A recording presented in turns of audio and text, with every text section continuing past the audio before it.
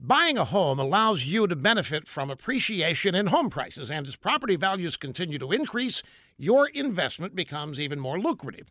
It really is a great time to be a homeowner, and whether you're buying your first home or your next home or an investment home, be sure you work with the salary-based mortgage consultants at American Financing. They're a family-owned national company that has an A-plus rating with the Better Business Bureau. There are no upfront fees and no commissions, so your financial goals are the top priority. They'll customize the right loan program for your needs, whether it's FHA, VA, conventional, or an ARM.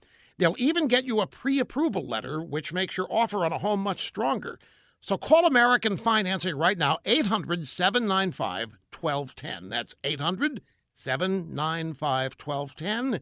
Or visit AmericanFinancing.net. American Financing, NMLS 182334, www.nmlsconsumeraccess.org. According to Politico, California is about to become the first state to offer full health coverage to undocumented adults, i.e., illegal immigrants.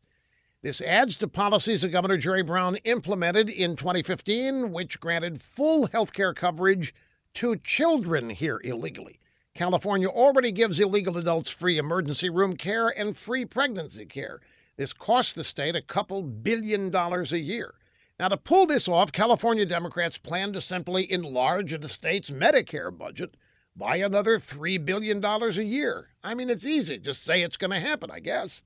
Some analysts are concerned that once word gets out about the state giving away full health care benefits to illegals, that illegals from everywhere will move to California, which will drive the price even higher. But, I mean, it's only money, right? And they don't have any anyway, really. Politico says the free health care benefits for all illegals is a rebuke to Trump, and it sets up another clash between the blue states, Democrats, and the president. But they're wrong.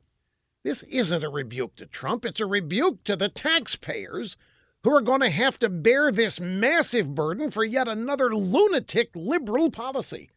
It's not going to hurt Trump at all. It's only going to hurt people that live in California.